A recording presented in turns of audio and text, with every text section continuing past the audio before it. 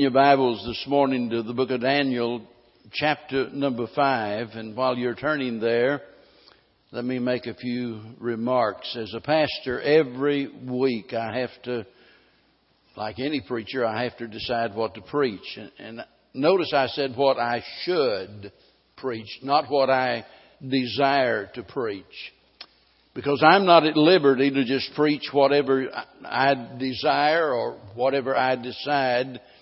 It's my duty as a messenger to discern what God desires for me to preach and then to deliver the message as simply and sincerely as I possibly can.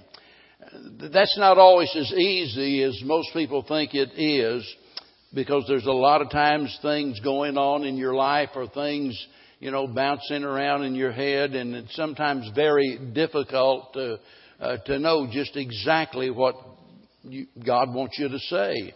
And sometimes the subject comes to you in a heartbeat. It might be tomorrow morning. I'll know in a matter of a few minutes exactly what I'm going to preach next Sunday morning. Other times it takes me right up to the last minute, and I just want to be sure that I say what God wants me to say and that I don't say more than He wants me to say. And I'm saying all of this for a reason. I'm not just filling in space here. Sometimes I can clearly see the reason for God putting a particular message on my heart. And at other times I don't have a clue. It doesn't seem to make any sense whatsoever. Doesn't seem to be like anything that I know of that the church needs. So sometimes I know in advance and I can sort of tell maybe why. But sometimes I don't know to the last minute, and I don't have a clue as to the reason why. But over the years, I've come to understand that the reason and the results all belong to God. That's not for me to know. It's not for me to decide. God tells me to preach it, not preach it and bless it. I can't bless it. I can't make something happen. And so I don't need to know the reason, and I don't need to worry about the results, because that's all up to God. But since we've been studying the book of Proverbs on Wednesday evening, and you'll remember I've said over and over that Proverbs shows a contrast between wisdom and folly. So based on that, I can kind of see why God might want me to bring this message this morning, because the title of it is A Fool's Folly. And you could give it a subtitle, A Message for the Messes of the Masses. Because let me tell you, our society is in a mess and it needs a message. If there's any one word that describes the condition of our nation today, the attitude of the people, it's the word foolish. And as Christians, we need to learn to walk worthy of the Lord, the opposite of what most people is doing. Now, before we begin reading here in Daniel chapter number 5, I want to make mention of a verse found over in the book of Proverbs chapter 14 and verse number 9. You don't need to turn there. It's a very brief statement, but it's something that you might want to remember. Solomon said, "Fools make a mock at sin." Fools make a mock at sin. You've heard it over and over again. A picture is worth 1,000 words. And there's a lot of truth to that. And so this morning, I want to give you a picture of what Solomon was talking about. Fools make a mock at sin. And one of the best examples I know is found right here in Daniel chapter number 5. And I want you to notice it begins with a feast here in the first 4 verses. Belshazzar, the king, that is the king of Babylon, made a great feast to 1,000 of his lords and drank wine before the 1,000. And Belshazzar, whilst he tasted the wine, commanded to bring the golden and silver vessels which his father Nebuchadnezzar had taken out of the temple which was in Jerusalem, that the king and his princes and his wives and his concubines might drink therein. And they brought the golden vessels that were taken out of the temple of the house of God, which was in Jerusalem, and the king and his princes and his wives and his concubines drank in them. So here we see a picture of a feast. And the king, and notice 1,000 of his lords and their wives, along with his wives and his concubines and so forth, have all gathered together. It is a time of fun and frolic. It is characterized, for one thing, by their drunkenness. But not only that, there's something even worse than that, and that's the desecration of holy things. The holy vessels that had been dedicated to God Himself, whenever they overrun the temple and they stripped the temple of all of the valuables out of it, and they took the silver and gold vessels, and now they're taking those things that were intended to be used in ministry to God, and they're using those things to satisfy their flesh. The desecration of holy things, which shows a disregard for God. And that last statement sums up the problem entirely. Whether you're talking about the desecration of the holy things or their drunkenness or whatever it is, it all boils down in its very essence to a disregard for God. I mentioned a while ago growing up in Springfield, and while I was there, I got to know several of the professors at Baptist Bible College very well and become close friends with several of them, and had some of them to preach for me on several occasions over the years.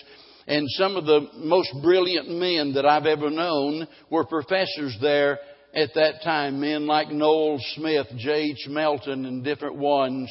And I'll never forget a description, and I'm not sure the source of this or anything, but he was describing the feast that was taking place. And here's what he wrote. A special dining room was erected which was approximately 1 mile long and 1/4 mile wide.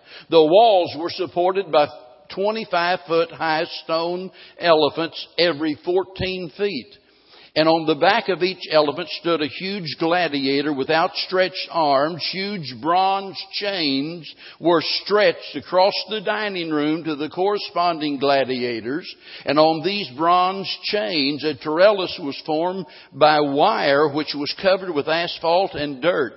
Vines, shrubs, and flowers were planted on the roof, which formed the hanging gardens. That was one of the 7 wonders of the ancient world, of course. And then he goes on and says the inside of the ceiling was as a huge basket of flowers whose fragrance filled the air. Each lord and his wife sat at separate horseshoe dining tables and were served by personal waiters who delivered their food on golden wagons drawn by 25 trained peacocks harnessed in silver and gold. Opposite the king's table, in the center of the dining room, high upon the wall, was a white plaster slab with a platform under it. When someone wanted to drink a toast, they climbed the spiral staircase and wrote on the slab with black chalk. When the toast was written, a trumpet sounded announcing the toast, and cups were filled with wine, and they danced and drank to the sound of a 32,000-piece orchestra. Now, I can't prove, and in fact, anytime I read something out of a history book, I can't prove that it's true. The only time I can say with absolute certainty what I'm saying is 100% true is when I'm reading the Bible. But most certainly, and I've done some research since then, this is not out of line with what historians tell us. I mean, this was something that was on such a grand scale that, Donald Trump couldn't even match something like this. I mean, it was out of sight. And so here they are feasting in a drunken stupor, all fun, all frolic, and just sort of a reminder of where man's heart is without God. And that's what we see in the world today. I mean, even this very day, all across the nation. Now listen, I'm not against football. I'm not against sports whatsoever. But I'll tell you, when we make gods out of the athletes and out of the entertainers and what have you, we've got a serious problem. And all across America, there will be stadiums, as yesterday on the college front, stadiums holding up to 100,000 people, one after another, after another, after another, and people showing no regard whatsoever for God and His house, and yet their focus is all on fun and frolic. So this is the picture that we see, a picture very much like today. Now notice in verse 5, we see something happen that created a fearful situation. Verse 5, "And the same hour there came forth fingers of a man's hand, and wrote over against the candlestick upon the plaster of the wall of the king's palace. And the king saw the part of the hand that wrote. And then the king's countenance was changed, and his thoughts troubled him, so that the joints of his loins were loosed, and his knees smote one against another." In other words, as we'd say back in Missouri, his knees are a-knocking. He's scared spitless. I mean, he doesn't know what to do. And all of a sudden, here the party's going on, and there's the appearance of a hand up there, floating around, and that hand is writing something upon the wall. And so all of this is self-explanatory. All of a sudden, the party goes from gaiety to gloom. The king knows there's something supernatural taking place, but he doesn't have any idea what it's all about. He has no idea what this means. And so in this, we see a description of the natural man and his blindness. And that's what Paul told us in 2 Corinthians in chapter 2. Remember, he said, "The natural man receiveth not the things of God, and neither can he understand them." Why? Because they're spiritually discerned.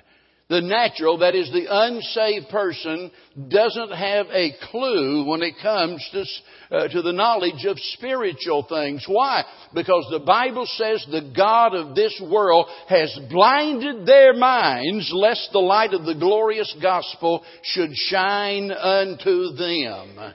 Now, we need to remember that, because there's a lot of folks turning to the world for answers to important questions, and I'm telling you, you won't find the answer there. We see that's exactly what the king does. He sees there's something supernatural taking place. It's got his attention, but he has no idea what the meaning of all of this is. So look at verse 7, and here we see his folly. "The king cried aloud to bring in the astrologers, the Chaldeans, and the soothsayers. And the king spake and said to the wise men of Babylon, Whosoever shall read this writing and show me the interpretation thereof shall be clothed with scarlet and have a chain of gold about his neck, and shall be the third ruler in the kingdom." Now I'll tell you, he's getting serious now. He don't know what's going on, but he knows or feels that he needs an answer.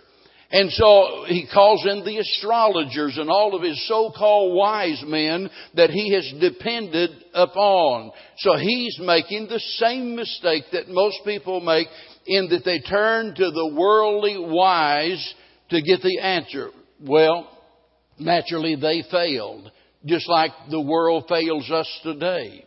You're not going to find the answer to your problems, the solution to your needs and things of that nature in the world. It's just not there. And so here we see, all of a sudden, he has picked the brain of all of these so-called wise men and offered them great reward. In fact, they could even be third in line of the rulers in the kingdom. So this is not a small matter, and you better believe if they could, they would.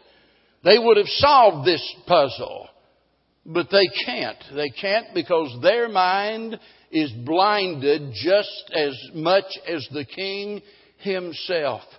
There's so many times we think to ourselves, I don't understand why people do what they do, because it defies reason. I mean, you just look at the average person on the street and the way that they live and the things that they do and how foolish it is. And you would think to yourself, you know, any fifth grader ought to be able to sit down and figure this out, that the course they're taking is not a wise course of action. And yet they plunge right headlong into a life of sin, and they wreck and ruin their life, and they hurt others. And it's simply because they're depending upon their own reasoning or living according to their own feelings rather than the Word of God. And it's the same mistake that the king is making in this case. He's depending on all of these people. Well, fortunately, we see here amid all of this folly that Daniel enters into the picture. It so happens that the queen had heard about Daniel. She had heard how that he was, a man that was head and shoulders above all of the rest of the so-called wise men. And he goes on and describes Daniel down through here, and we're not going to read all of these verses, but she is conversing with the king saying, you need to check it out with this guy. He's got answers that nobody else does. And so all of a sudden, Daniel comes into the picture. And the first thing he does, if you read from verse 10 down through verse 24, the first thing he does is to remind the king that he hasn't learned anything as a result of history. In other words, he reminds him of his daddy's failure, Nebuchadnezzar. You know that story, don't you? The story of Nebuchadnezzar, you know, that was mighty in power. He's a man that was ruling the world, as it were. A man who had great riches. A man who set himself up as his own God. And even when confronted with the challenge of God, he said, who's God that I ought to obey him? I'm God. I'm running this show. And yet God brought him down to a state of nothingness. He lost his mind. He lived out in the field and ate grass like a wild animal and slept out there. Now remember, this is a fella that owns the palace. I mean, he has silver and gold and the finest food that is available to mankind. And there he is sleeping outside in the field at night like an animal with the dew falling upon him and eating grass. Out of his mind.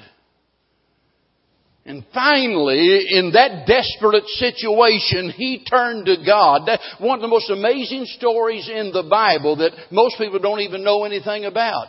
How that Nebuchadnezzar turned to God and confessed that God rules in the kingdom of men. God's the one running the show. God's the one in charge.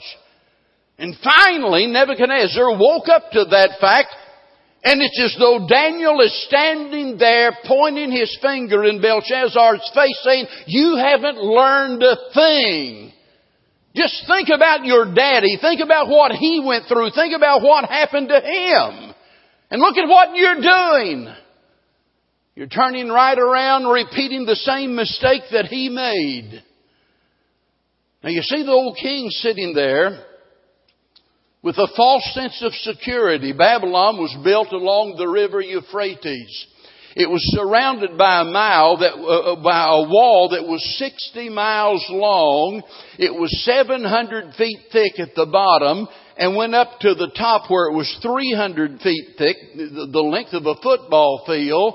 And then on top of that, on the outside, there was another wall out there that was separated from the big wall by 50 foot, a moat of water. And that wall was 200 feet high and patrolled day and night with soldiers. And every 14 feet, historians tell us that there was a pot of molten lead just waiting to be poured down on their attackers. And so inside this city, surrounded by these walls, they had a 20-year supply of food, and they're thinking to themselves, nobody can bring us down. Nobody can get to us. We are in the safest place on earth. But let me tell you something. There are no safe places when God becomes your enemy. When God turns against you as a result of your rebellion, God's going to find you. Amen. There's no safe place, nowhere to run. There's nowhere to hide. And that's where they're at. And Daniel is now explaining the foolishness of the king to himself, letting him know you're making the same mistake your daddy did. It's so heartbreaking to see people still doing that today. You can look back in their family history, and it's amazing to me how many people that become alcoholics and you know, they like to blame their daddy. My daddy was a drunk, and so I'm a drunk. Well, look, you don't have to be what your daddy was. Amen. You don't have to have a bad temper just because you're Irish. Look, you don't have any excuse for your manner of life. But so many people make exactly the same mistake. I think back to when I was a boy. My daddy didn't drink, but my grandpa come in from World War I. He'd been gassed in the war, and he had a drinking problem. In fact, they had to keep him in the VA hospital in Little Rock, Arkansas. And all during the time I was growing up, I can remember only one time that he got out, and we brought him home. And I was just a little fellow back then, and brought him home. And I remember my uncle going down, getting him down to jail. He got out, he had got drunk, and back before even he had gone to the war, I heard the stories of him chasing Grandma with a butcher knife in his drunken stupors and stuff like that. And I thought to myself, as they took him back there to the hospital, I thought to myself, well, I don't ever want to be like Grandpa. By the time I was 17 or 18 years old, my senior year in high school, until the time I was saved, I become almost the same man that my granddaddy was. I didn't learn a thing from that. And let me tell you, without the Lord, what you're going to do is turn right around and repeat the same stupid things that people have been doing for centuries. It goes all the way back to Adam. And we just keep doing that over and over and over again until, and only until, we become a new creature in Christ Jesus. And so here we see the feast and the fear and the folly. Now look at verse 25, and we see the fate. He brings Daniel in, and remember, he's offered this great reward, and Daniel told him, no, you just keep the reward for yourself. I don't want any of it, but I'm going to tell you what God is saying. Look at verse 25. And this is the writing that was written. Mene, Tekel, Upharsin. And this is the interpretation of the thing, meaning God hath numbered thy kingdom and finished it. Tekel, thou art found weighed in the balance and art found wanting. Peres, which is the singular form of the word Upharsin. Peres, he says, the kingdom is divided and given to the Medes and the Persians. And then commanded Belshazzar that they clothed Daniel with scarlet and put a chain of gold about his neck and made a proclamation concerning him that he should be the third ruler in the kingdom. In that night, not a month later, but in that night was Belshazzar, the king of the Chaldeans, slain, and Darius and Midian took the kingdom, being about 62 years old. Now I want you to notice 4 things about their fate. First of all, the prophecy was sent by Daniel. Remember who Daniel is. Daniel was God's messenger. And notice Daniel did not try to soften the impact. He did not say the outcome is debatable. He didn't try to pull any punches. He just told it to the king like it was. That's what the world needs to hear. They need to hear the truth, not some watered down version of it.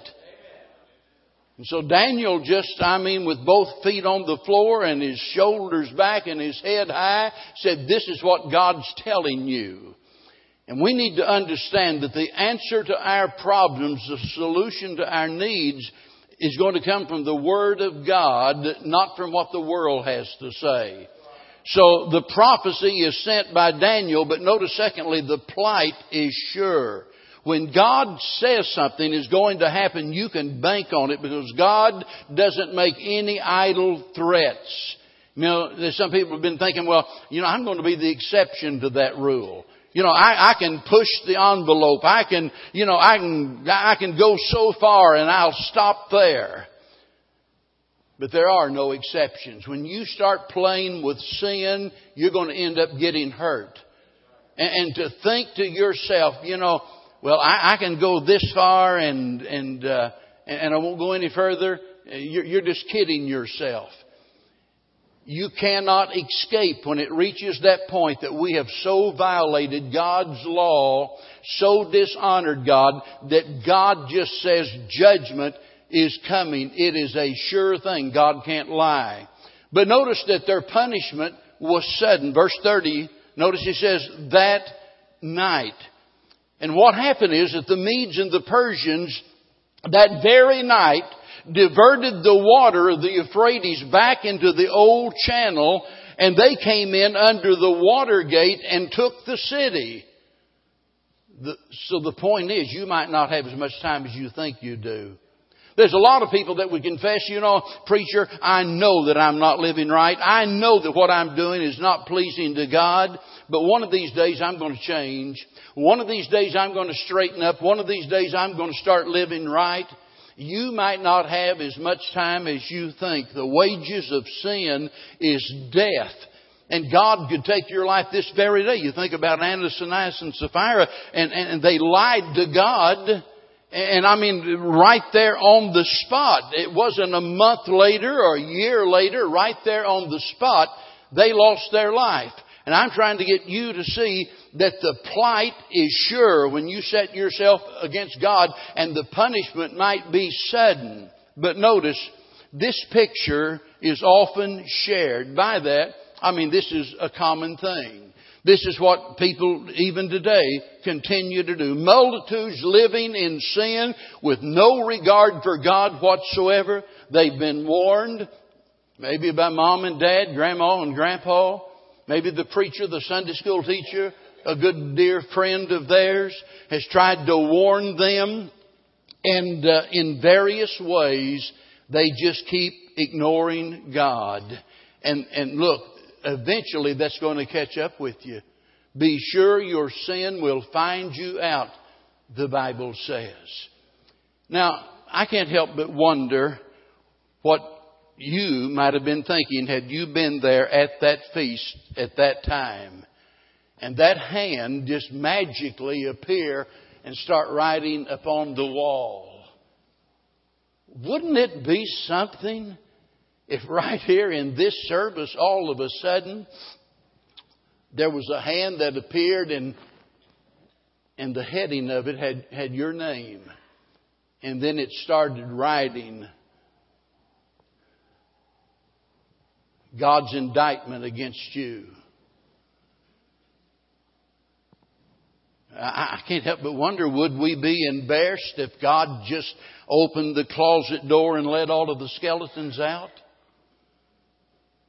Would not we be afraid if there was an indictment written against us that God's going to destroy us and our family? Look, we're not talking about just the death of the king. We're talking about the kingdom itself falling. The Medes and the Persians overthrew it. They took over. We need to stop and think about what we risk losing when we set ourselves against God. Now, I'm not really expecting some hand to appear and to start writing on the wall. But I am telling you that God still speaks today. God speaks, for one thing, through the Scriptures. Are you listening? He speaks through the Scriptures. It might have been in Sunday school when your teacher read a particular verse, and the Spirit of God just took that like an arrow and smote your heart and convicted you of sin. We need to get serious about this matter of listening to the Word of God. And I've often said what the Bible says is far more important than what I say about it. And just the mere reading of God's Word ought to get our attention. It's God speaking to us, and we need to listen. But secondly, God not only speaks to us through the Scripture, God speaks to us by the Spirit. And of course, the Spirit, the sort of the Spirit is what? The Word of God. Well, we wouldn't understand anything of what the Bible's all about were it not for the ministry of the Holy Spirit.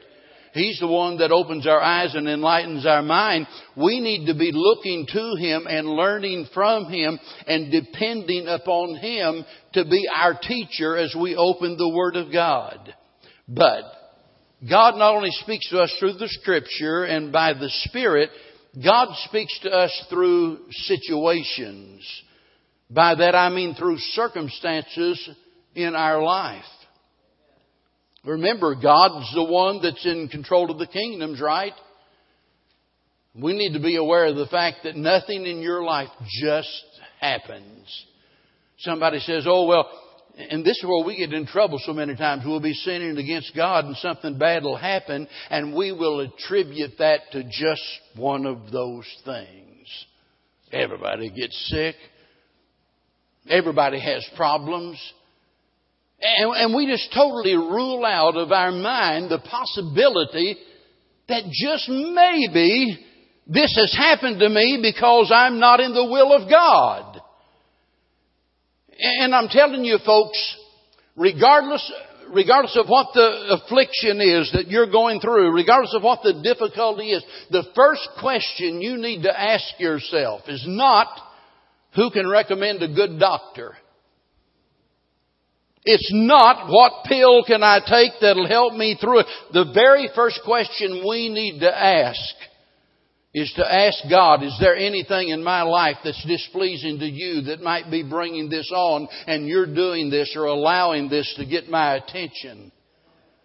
Because God's in control of our circumstances.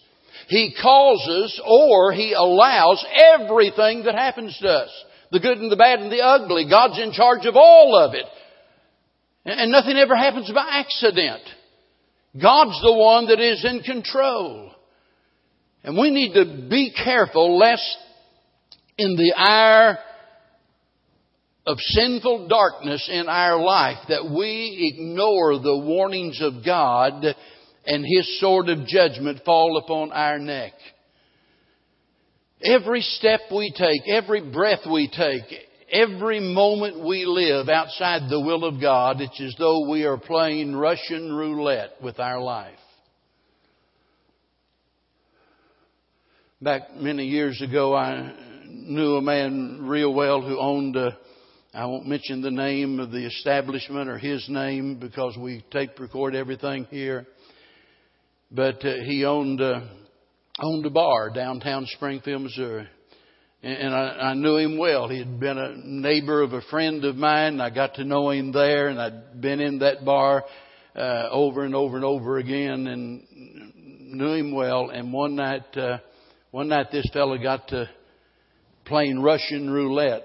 Some friends right there at the bar, the same bar where I had sat and drank. Put a bullet in the chamber, spun the chamber. They made some bets. Pulled the trigger, put it up to his temple, pulled the trigger, nothing happened. Raked in the money. Until finally, he blew his brains out right there on that bar, playing Russian roulette. Now, every single one of us here this morning would say that is just about as stupid as you can get. Let me tell you, folks, that is not nearly so stupid as you presuming on God. As you saying to yourself, I know what I am doing is wrong, but, oh, God is a God of grace and He's going to be merciful to me. That's the worst attitude you could have. To presume in the Old Testament, that was the one sin for which there was no sacrifice, the sin of presumption. And when you and I knowingly violate God's standard, and by the way, when we think about sin, we need to understand what sin is. It's the transgression of the law. Sin is anything that's contrary to the will of God. It might be a sin of commission or a sin of omission. It might have to do with your actions, what you do. It might have to do with the absences, the things you don't do that you ought to do. It might have to do with your attitude. And all of those are serious matters with God. And for us to go on, listen, I'm talking to even Christians now, for us to go on knowing that what we're doing is contrary to the will of God and thinking that we're going to get by with it without any pain being involved at all, we're just kidding ourselves. Be sure your sin will find you out. And if you're here today and you've never put your trust in Christ, you're playing Russian roulette with your soul. I mean, put your hand on your heart. Can you feel it beating? If you can't, raise your other hand and we'll call an ambulance. But you know what your heart's doing? It's beating a death march to the grave right now. It's appointed that the man wants to die. And your heart is beating a death march toward the grave. And you never know when it's going to take its last beat. And you'll breathe your last breath. And you'll go out into eternity without Christ. God's speaking to you this morning. Don't turn a deaf ear. Don't be like the foolish king who supposed that he could sin and get by with it. Somebody said years and years ago, sin will cost you more than you want to pay. It'll take you further than you want to go, and it'll keep you longer than you want to stay. And it sure will. And for the unbeliever, that's eternal separation from God. God's speaking. Are you listening? There's only one solution for man's problems, and that's repentance. To repent, turn to the Lord in an attitude of faith and trust Him to do what He promised. Would you do that this morning while we stand together, Father? I pray this morning that you'll speak to each and every one of us here today, but especially for those that are strangers to your saving grace. Those that live day after day without any hope of heaven in their heart. Those that do not know beyond any shadow of a doubt that they'd go to heaven if they died. God, I pray you'll just break through that old, cold, hard, stony heart within them. Melt their heart by your Spirit and use your word this morning to enlighten their mind and that the Spirit might draw them unto the Lord Jesus Christ, that they might be saved today. For those of us that have been saved but not living in your will, I just pray this morning that you'll help us to repent of our sin before it's too late and we pay a price that we really don't want to pay. For we ask it in Jesus' precious name. Amen.